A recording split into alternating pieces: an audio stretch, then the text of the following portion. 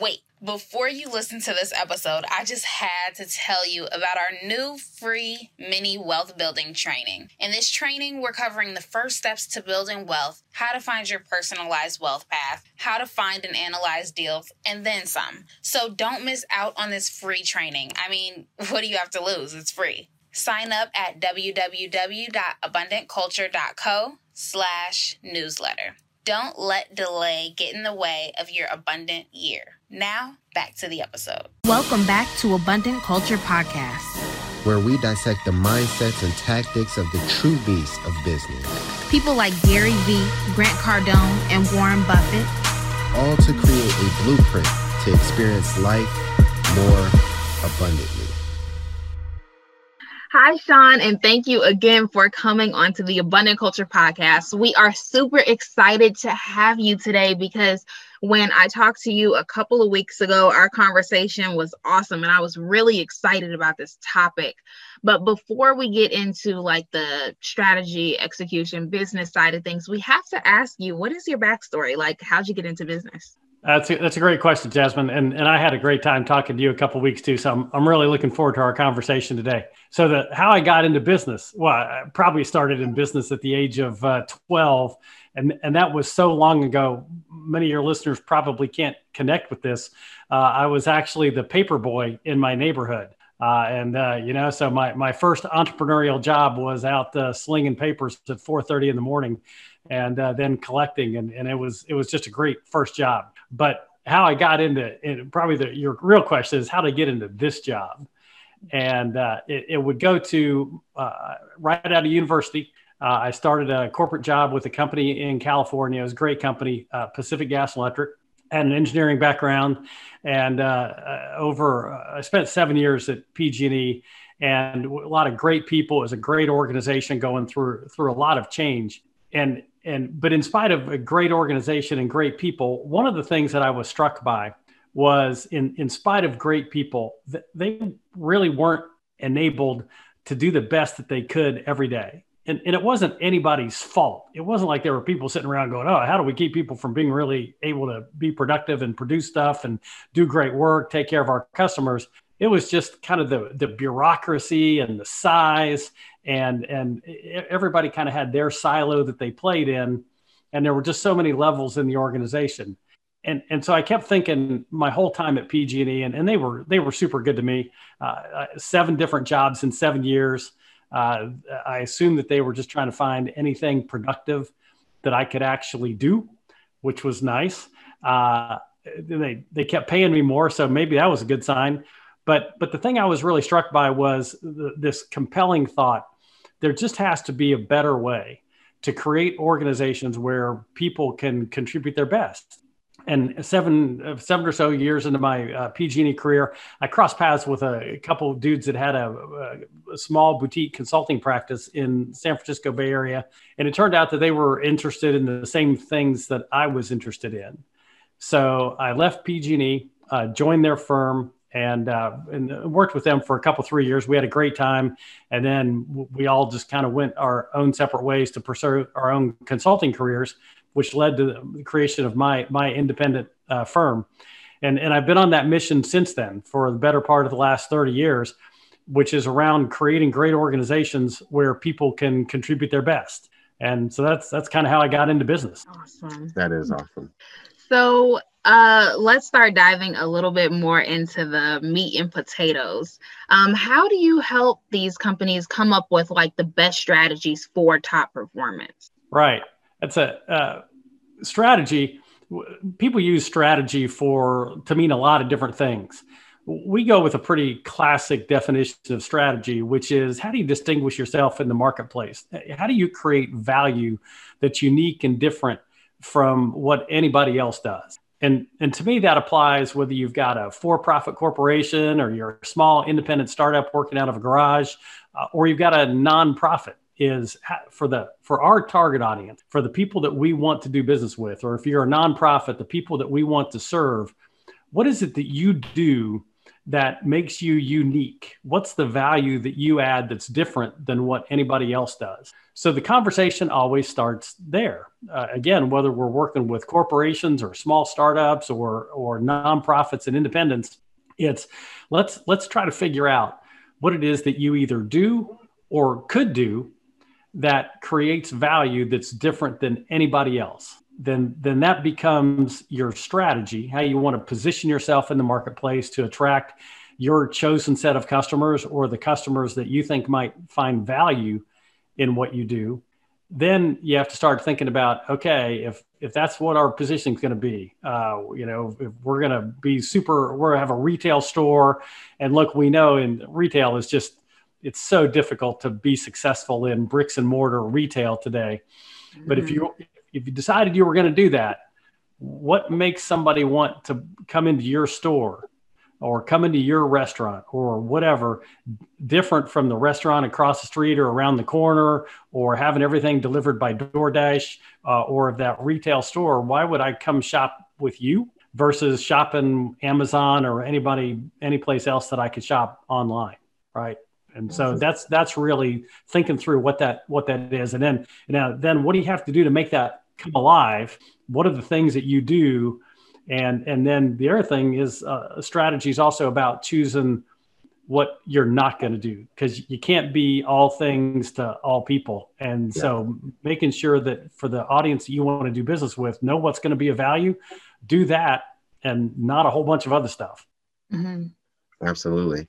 I really like that, because it reminds me of there's this entrepreneur, I think his name is Mike Michalowicz, and he has this book called the Pumpkin Plan.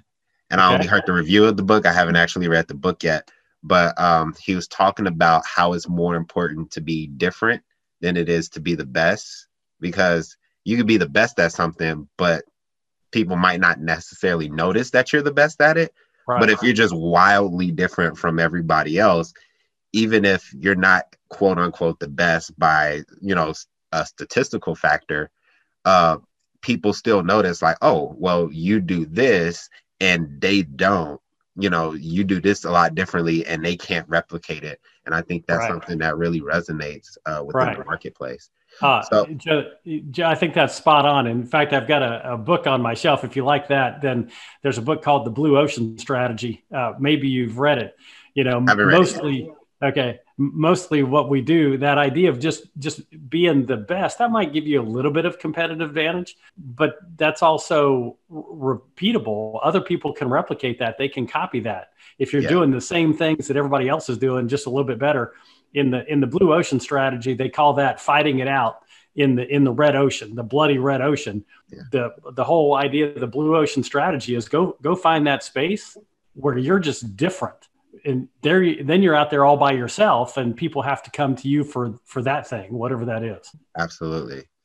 And so what are some examples that you've seen people doing differently, like to differentiate themselves? Okay. I'll give you a couple of examples just local to me. We've got a retail store in our town. It's a relatively fashionable, both men's and women's clothing. And the people who run it, look, they know that they're competing against a whole bunch of online retailers. They're also competing against big box retailers that are selling similar kind of clothes, dramatically less expensive than this retailer can do. And so they just customize the experience to every customer who walks in the door. So when I go in, man, they make sure that they know what it is, that they've learned over time what things I like, what things are going to fit me well. Same thing with my wife. They know what things that she's going to like, that, what her style is, how she wants to, kind of in some ways her own personal brand or my personal brand, what we want to look like, feel like. And so they're actually thinking ahead of what's going to be that we might like, that we think is going to make us look really good.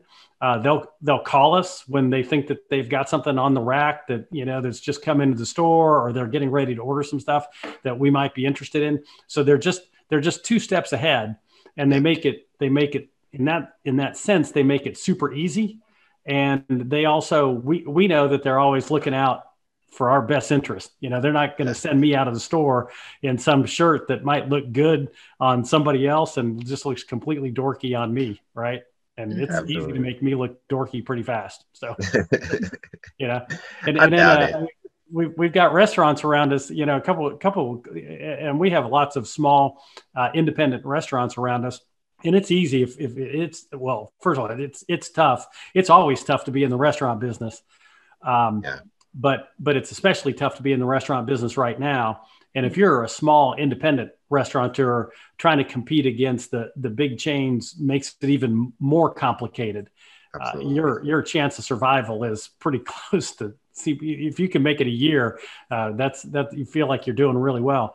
But again, what they do is they make sure that they're customizing the experience. Now, obviously they have really good food, but back to your point earlier, it's not enough just to have the best food, right? Because other people have good food. It's how do we customize that experience to make it unique and special? So when you walk in the restaurant, you really kind of feel like you're on vacation. You're being taken care of. People are anticipating your needs. So I think in those kind of businesses, those are some of the things that we see make people different and better and add that value that you can't get other places. That's awesome. Yeah, that is awesome. I really like how, like, the example of the store, just because it's like those little tiny details that other people may miss over that the person's company or whatever doesn't. And that is the exact thing that continues to bring you into their store. I just find that so fascinating and it's also all about the experience customization as well. I just really do find that fascinating because everybody tries to figure out how can I be different? Well, just think about the details, I guess. Right. Well, you think about the details, and as we talk about in the Get in Gear book, one of the keys to executing strategy, one of the big keys, and in some ways one of the most foundational, and it seems silly in a way because we all know this, but the idea of right people in the right roles with the right capabilities. And I would say that for that retail store or that restaurant that's distinguishing themselves, they're very particular about who they hire. And the clothing retailer, they're hiring people who care a lot about clothes and they care a lot about fashion, but they also care a lot about people. And so you not everybody walks in off the street and can get a job there. You've got to have the capabilities or have the ability to build the capabilities that they're looking for that are going to fit their strategy. Because if you're not outgoing, if you're not going to connect with customers, if you're not going to care enough about the fashion and what's going to work well for them, you can probably get a job in a lot of retailers. You just can't get a job there. Yeah.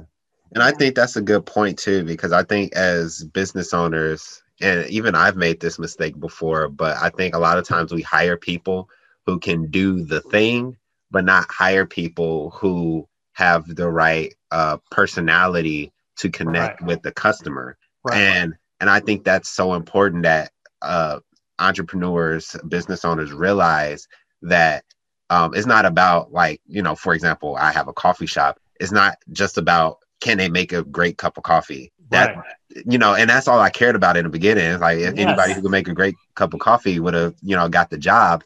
But then I started to realize, at the end of the day, one of the things I found that was really cool, that was one of my employees would actually receive Christmas gifts from some of our customers because she connected with them so well. Right. And it's wow, even though making a cup of coffee is great, I want to hire the person who could get Christmas gifts from our customers because our customers love them so much. Yeah. So I think it's looking at that aspect of the personality, kind of like you said, are they outgoing? Do they care about people?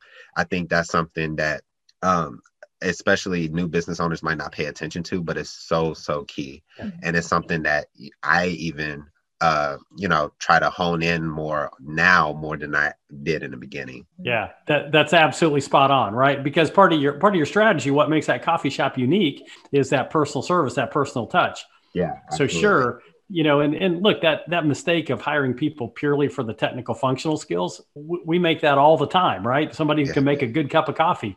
great, you're hired. Well, but if your strategy, if what makes you unique, why I would come into your coffee shop versus going into somebody else's coffee shop is that personal service, that personal touch. Well, that is probably a more important hiring criteria, because that's actually hard to teach. People who want to work really well on a team, that's hard to teach. Mm-hmm. I can teach you to make a cup of coffee. I can't teach you to work and play well with others. Your mama should have done that 20 years ago. Absolutely. I can teach you how to make a cup of coffee. Absolutely. Exactly. So true. Yep. So since you just brought up the book, can you briefly go through each of those 7 gears? Like, what are the 7 gears that take people from the strategy to the end result? Sure. Yeah, I'll be glad to do it. And so first, the background behind the book is we recognized, and it's incredibly well documented in the literature, but we also saw it in our own practice, that working with our clients on strategy, or clients who already had a strategy, there was a huge gap between strategy and the results, getting the results they expected from the strategy. Mm-hmm. And the literature would say that 75 to 90% of companies come up short of getting what they expect from their strategy. And we experienced that. So I began thinking, okay, so what is it? Now, why do 10, maybe 20, 25% of organizations out there get it right, but 75% come up short? And so what we found was there are really these 7 things that explain most of the gap. And we built them into the book. We call them gears because of the idea that they connect, it's the 7 gears that connect strategy to result. Yeah. So what are those 7 gears? Well, the first one we've already talked about a little bit, which is the right people in the right roles with the right capability. And I mean, it makes a lot of sense that you have a hard time getting results if you don't have the right people with the right capabilities.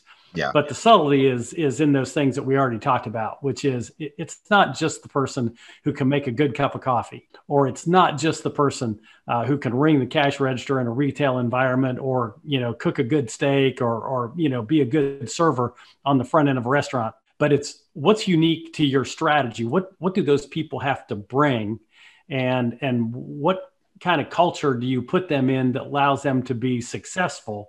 And then how do you build those capabilities over a period of time? Because in our organizations, the capabilities you have to be successful are changing all the time if you want to stay ahead of the competition. So that's the first gear. The second gear is around aligning the organization's architecture to the strategy. So what do I mean by strategy or architecture? It's the systems, the structures, the processes, and the culture that align to the strategy. So if we say, look, one thing is important, but then I pay you for something else, your compensation system rewards a different kind of behavior, I'm going to get that second thing. I'm going to get what the compensation system, rewards. We were working with a client one time that they wanted teamwork, but all of their compensation was driven by what an individual performed. And they kept trying to fight the tide, and until they aligned the compensation system to, hey, we're going to deliver teamwork, and then they weren't going to get what they wanted. And then amazingly,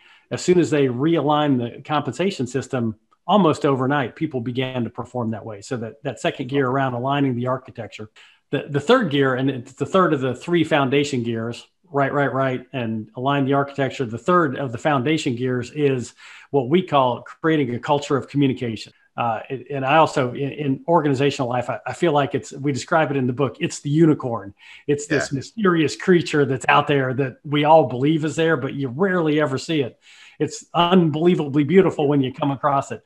And you find some organizations where you just get great communication, up, down, sideways. Bad news travels as fast as good news. And people listen intently and deeply and empathetically. And that's what you're really after, because that enables so many other things when, first of all, if I'm at the front line of the organization, or I'm the newest team member in the company, even if it's a company of 5 people, if people believe that everybody has a right to know, not a need to know, and then we listen to each other and we can hold the tough conversations with each other, it just makes all of the rest of what we do from an execution and delivering results standpoint a whole lot easier. Okay. Absolutely. So those are the first 3 gears, the foundation gears. And then the other 4 gears are what we call the performance gears. Those are the ones that are built that really align individual performance or team performance to the strategy and goals of the organization. So the 4 performance gears. So gear 4 is the idea of setting SET, start end time frame, result oriented goals. So everybody has specific results that they need to achieve, or every team has specific results that they need to achieve that are aligned perfectly with the results of the organization. Yeah. Interestingly, we play this game, and this is one of the things I always encourage people to do whether they read the book or not, but is to play this game that we call 5 on 5. And that is have each team member write down what they think their top 5 goals are. And then have the manager or supervisor write down what they think those people's top 5 goals are. So you've got 2 lists of 5 goals each. Theoretically, you ought to get a 5 on 5 match. Well, on average, what we find is only 2 of the 5 goals actually overlap with each other, which means that 40% of the time, maybe people are working on what their boss thinks is important. And we haven't even talked yet about how well connected that is to the strategy, but 40% of the time, maybe they're working on something that the boss thinks is important, which leaves the opportunity that 60% of the time they're not. Well, it's pretty hard to get real great translation of your strategy to results if 60% of the time people are out just, kind of lost, busy, doing activity, but not really generating important results. So result-oriented goals. The next gear is visible scorecards. And the analogy I used is a visible scorecard that tells me, whether it's daily, hourly, weekly, how I'm performing versus my goal. People love, and the intensity of effort picks up when I've got a scorecard that gives me the feedback that I need to tell me whether I'm on track or not. And this is the simplest way I know to explain it. Let's say you're driving down the road and there's a playground where you've got 2 different basketball courts right next to each other. Kids are playing basketball on each court. On one court, they're keeping score. And on the other court, they're playing, but they're not keeping score. How quickly would you be able to tell the difference between the 2 courts? It's almost instantaneous from 300 yards away. We know the court where the kids are pushing, they're working harder, they're challenging each other, they're giving each other more feedback, they're more high fives, right? That's the court where they're keeping score. On the kids, where the other court, they may be having fun, but they're not playing with the intensity that they are on the court where they're keeping score. And so that scorecard is important because it creates intensity. Absolutely. Right. And then gear 6, we call it identify the performance drivers. Well, performance drivers, what's that? The performance drivers are the critical tasks or behaviors people do to actually hit the goals. And one of the things we've discovered is in almost all walks of life, whether you're playing defensive back in the NFL, or you're a salesperson, or you're a customer service rep, there are probably 2 or 3 things that you're doing that are, if you're great, the great performers are doing 2 or 3 things differently than the average or even good performers. Yeah. Now, a lot of us do a lot of the same things, but there are those few things, those critical performance drivers. What is it that the great salesperson does that's just a little bit different than the average or poor salesperson? So identifying those performance drivers and then making sure that you track the execution of the performance drivers so that most of your time gets spent on those things and not all the other stuff that's grabbing for our attention every day. Absolutely. Okay. And then the 7th gear, the last gear, is the one it's the glue that holds everything together. We call it follow up, follow through. So making sure that we reinforce what's important. And so on a regular rhythm, people have to account for their performance to, their manager, to their supervisor, to the owner of the company, depending upon how big the organization is. And follow through does 2 things. First of all, it generates learning. So whether we're on track or off track, we can either learn about why we're on track, or if we're off track, if we're not hitting our goals, if we're not on track with our scorecard, we can learn. Is it because we're getting distracted and we're not working on our performance drivers? Are we measuring the wrong stuff? Do I not have the capabilities to do what I need to do? Right? Is there something broken about our organization? You know, that idea of compensated for one thing, but being asked to do something different. So part of it is learning, but then the other obvious part is just the accountability. Ultimately, people and teams need to be accountable for what they're supposed to contribute. And so that follow-up, follow-through gear kind of holds everything together and makes performance and makes playing within our value set actually matter. Wow. That's awesome. Yes. Like, I wish we had time to go through each one of these individually, because they are like really, really insightful. Like, every time you said something, I had a thought. I'm like, man, I wish I had enough time to go through it. Did you want to ask a question before I started? No, you can just go ahead. Okay, cool. So I wanted to talk about the result-oriented goals. Like, could we dive a little bit deeper into that? Like, how does, like, let's say a manager or a CEO, how do they figure out their result-oriented goal? Sure. Okay. So first thing, it starts with that whole idea of playing that 5-on-5 game. How well aligned are we? So are we even on the same page of the proverbial playbook, right?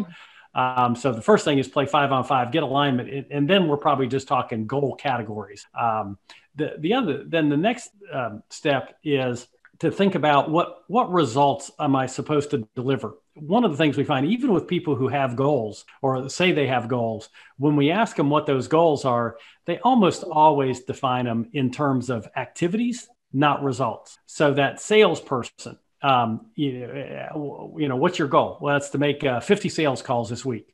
Okay, that's an activity. That's just doing stuff. Servers in a restaurant, we ask them, what are your goals? Well, I wait the tables. I turn the tables. I take orders. Again, those are activities. Those are things you do. Yeah. Those are not the results that you generate. But when we go ask managers of a restaurant, what are the goals of the servers? The first thing they always say is make money for the restaurant. Okay. Right. Yeah, absolutely.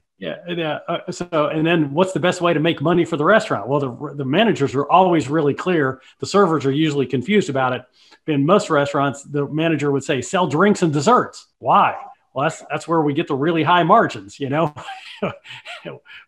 make a whole lot of money on that steak that we put on the plate. The price tag may be really high, but we're not making a lot of money on the steak. Yeah. We make a whole lot of money on a glass of wine or a beer, right? Or on a really yummy chocolate dessert at the end. That's where we really make our money. So the first thing is the idea that is just to really think about what results are important for whatever job that we're talking about. Now, you talk specifically about leaders, what results that leaders are supposed to deliver. I think leaders, well, first of all, they're supposed to deliver the mission critical results for the organization. Depending upon what my role in the company might be, that might be sell more. It might be build, better quality into our services or better improve quality in our manufacturing processes, depending upon what kind of business we're in. If I'm a customer service rep or a customer service manager, it might be to improve the customer experience, the net promoter score, however you might measure, what the level of customer service you're providing your customers. And so thinking about the different roles in the organization, you're going to have different things that you need to achieve that align back to the company strategy. Mm-hmm. Absolutely. And then what is like the best way to communicate that to the team? Like, for example, you mentioned like the manager would know what the real goal is, but then the servers may be confused. How do you like properly communicate that so that they actually understand what you're talking about? Right. I mean, because even in our own coffee shop, like we'll say something to our employees and they almost like fight us on it because they don't understand, and we're like, just do it. Like, I mean, it's simple. just do what I said. Right. And look, sometimes you actually have to get to that point. I mean, sometimes you do have to say, right, it's the golden rule too. He who has the gold makes the rules. So sometimes it's like, just do it and it's all going to turn out okay. But usually if people understand and what we see, it's kind of that communication thing. If people understand, look, here's how we differentiate ourselves in the marketplace. Here's why our coffee shop is different than the coffee shop down the street. Right here. And we do that because we have to deliver really superior customer service and even painting that picture of, we want you to deliver customer service in a way that you get the Christmas cards, right? I mean, that's a great picture for people to have. Yeah. But then trying to put that into what's the scorecard? How would I know if I was doing a great job in the coffee shop? Well, first of all, from your perspective, repeat business. I mean, you want to see the same customers coming. You want to grow the number of customers that are coming in, but you'd love to see those same customers coming back. Yeah. Right. Mm-hmm. And if you've got a coffee shop, are they asking for the people that are there? And so painting that picture of what you're trying to accomplish can be super helpful. Mm-hmm. One of the things we talk about a lot is, if you're hiring the right people, what creates, passion and commitment? Well, Simon Sinek is kind of popularized this over the last 5 or 10 years, but the idea of what's your why? Mm-hmm. People want to have, we've been talking about purpose-driven leadership for 30 plus years, and people want to have a cause worthy of commitment. So it starts with, what's the cause, right? And it's not just to make the coffee shop owners rich, though that I'm sure you all would love that. Yeah. But it's, you've got some cause, you've got something you're really passionate about, and hiring people that connect to that is a start in the right place. But then getting it to, okay, what's my goal? If I'm a server, what should my goal be? Well, it's to generate ultimately profit. What's that look like for the server? How many customers can they serve? How many customers do they have that come back on a regular basis? Thinking about what if you have the opportunity to increase the ring or the revenue from each individual customers, how can you put that into terms that fit for me as a server so that I can contribute to that? Right. Absolutely. Yeah, definitely. And then could you go a little bit deeper on the sixth gear, which was the performance drivers? Sure. And the performance drivers are critical. Again, you think about it in these terms. There are a lot of people who say they want to lose weight, right? And that's kind of their goal. I'm going to lose some weight, or maybe it's stop smoking, or maybe it's going to put enough money away to send my kid to college, or buy a new car, whatever it might be. Okay, so first of all, let's start with what the goal really ought to be. We love that goal for losing weight to be in set terms, start in time frame.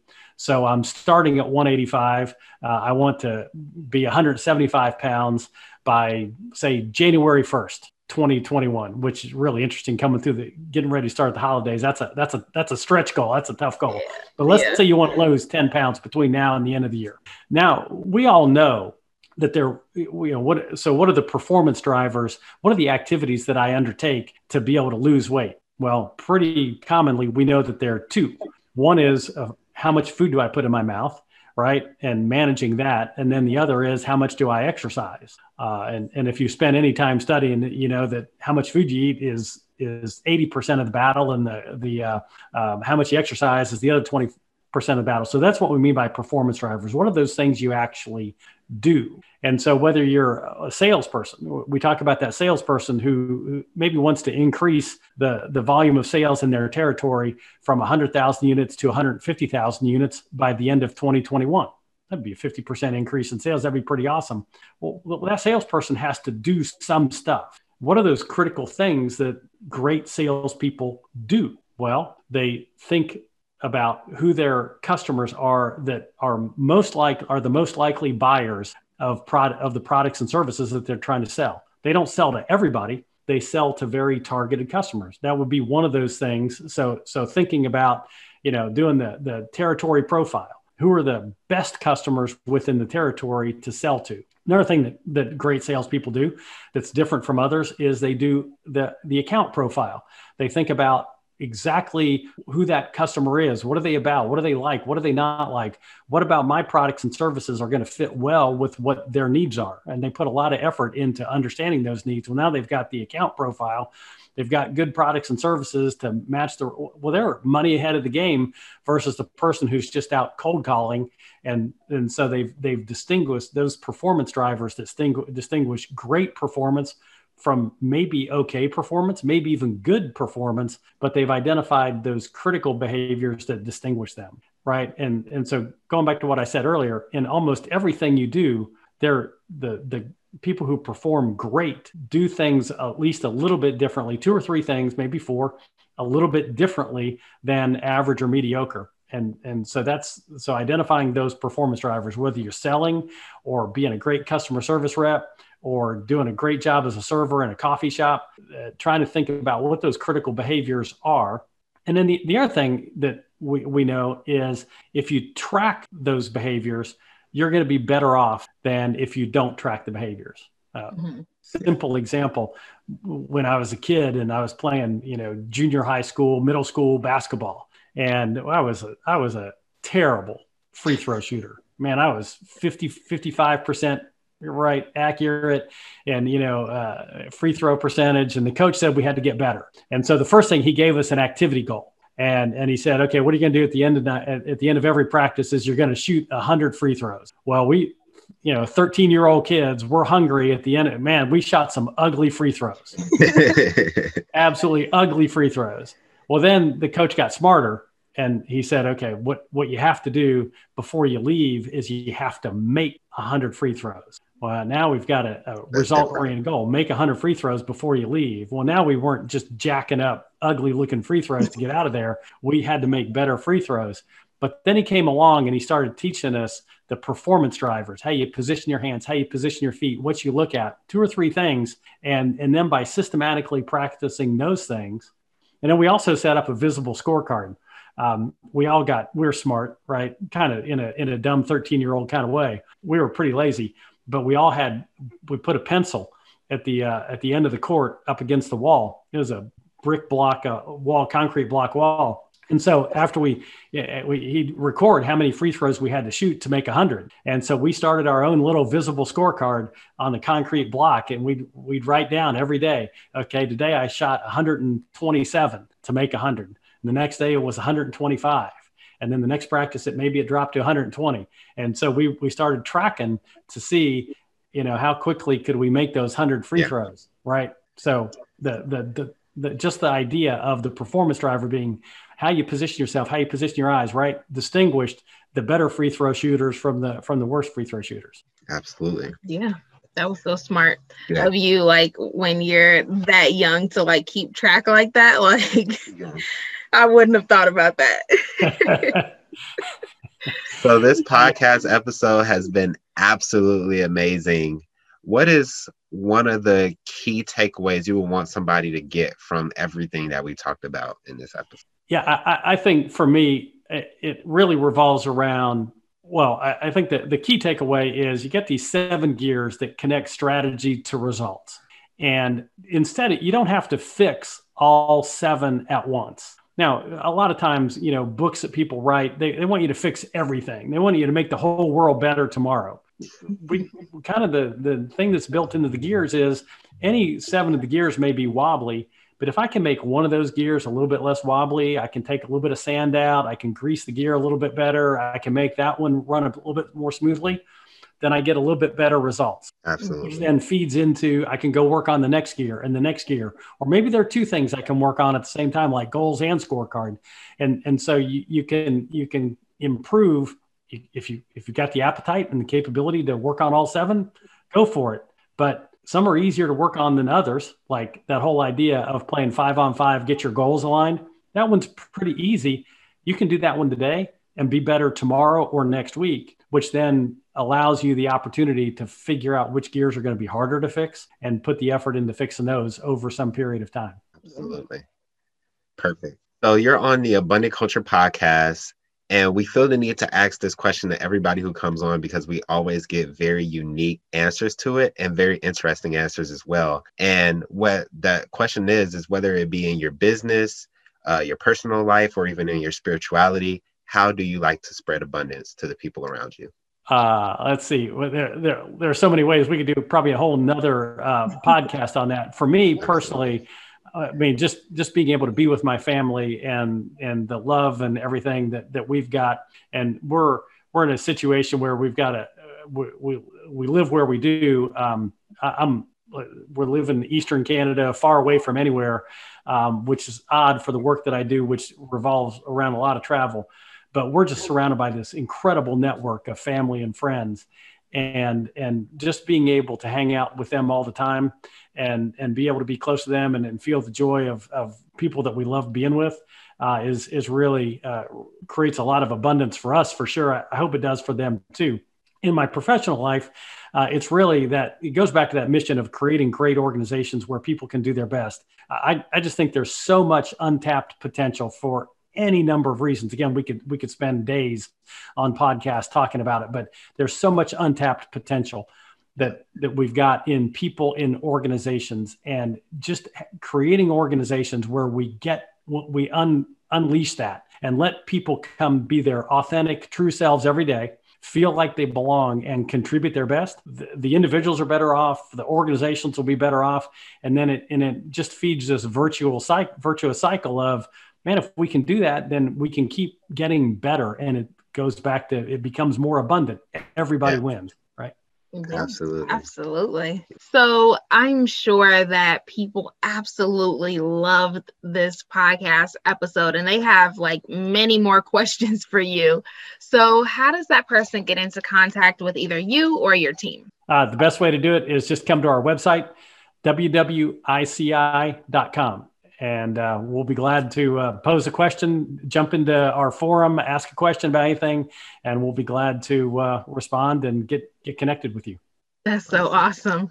And just as a reminder, if you're listening to this or watching this, make sure that you grab his book, Get in Gear, which is what we were talking about the whole time with the 7 gears that drive strategy to results. I think it'll be a great book. Haven't read it yet, but from what you talked about, it's some amazing content that is much needed by not only founders, but also by management teams, employees. I mean, if anybody reads this book and can just voice one idea from the book, it can make all the difference for the company that you own or the company that you work within. So definitely grab the book. So thank you again, Sean, for coming onto the podcast and giving us a wealth of knowledge, not just in the book, but also on the podcast too. We really appreciate it. Thank you. Jazz Joe, it's been absolutely my pleasure. Much appreciated. Thank you. So that's all we have for today, folks. I hope you got as much value out of this as we did. Keep in mind, the only way we can improve is through constructive feedback. So remember to rate and review this episode. Also, you are not the only person that needs to know this super valuable information. So be sure to subscribe and share as well. Stay tuned for the next episode. And remember to always spread abundance. Peace.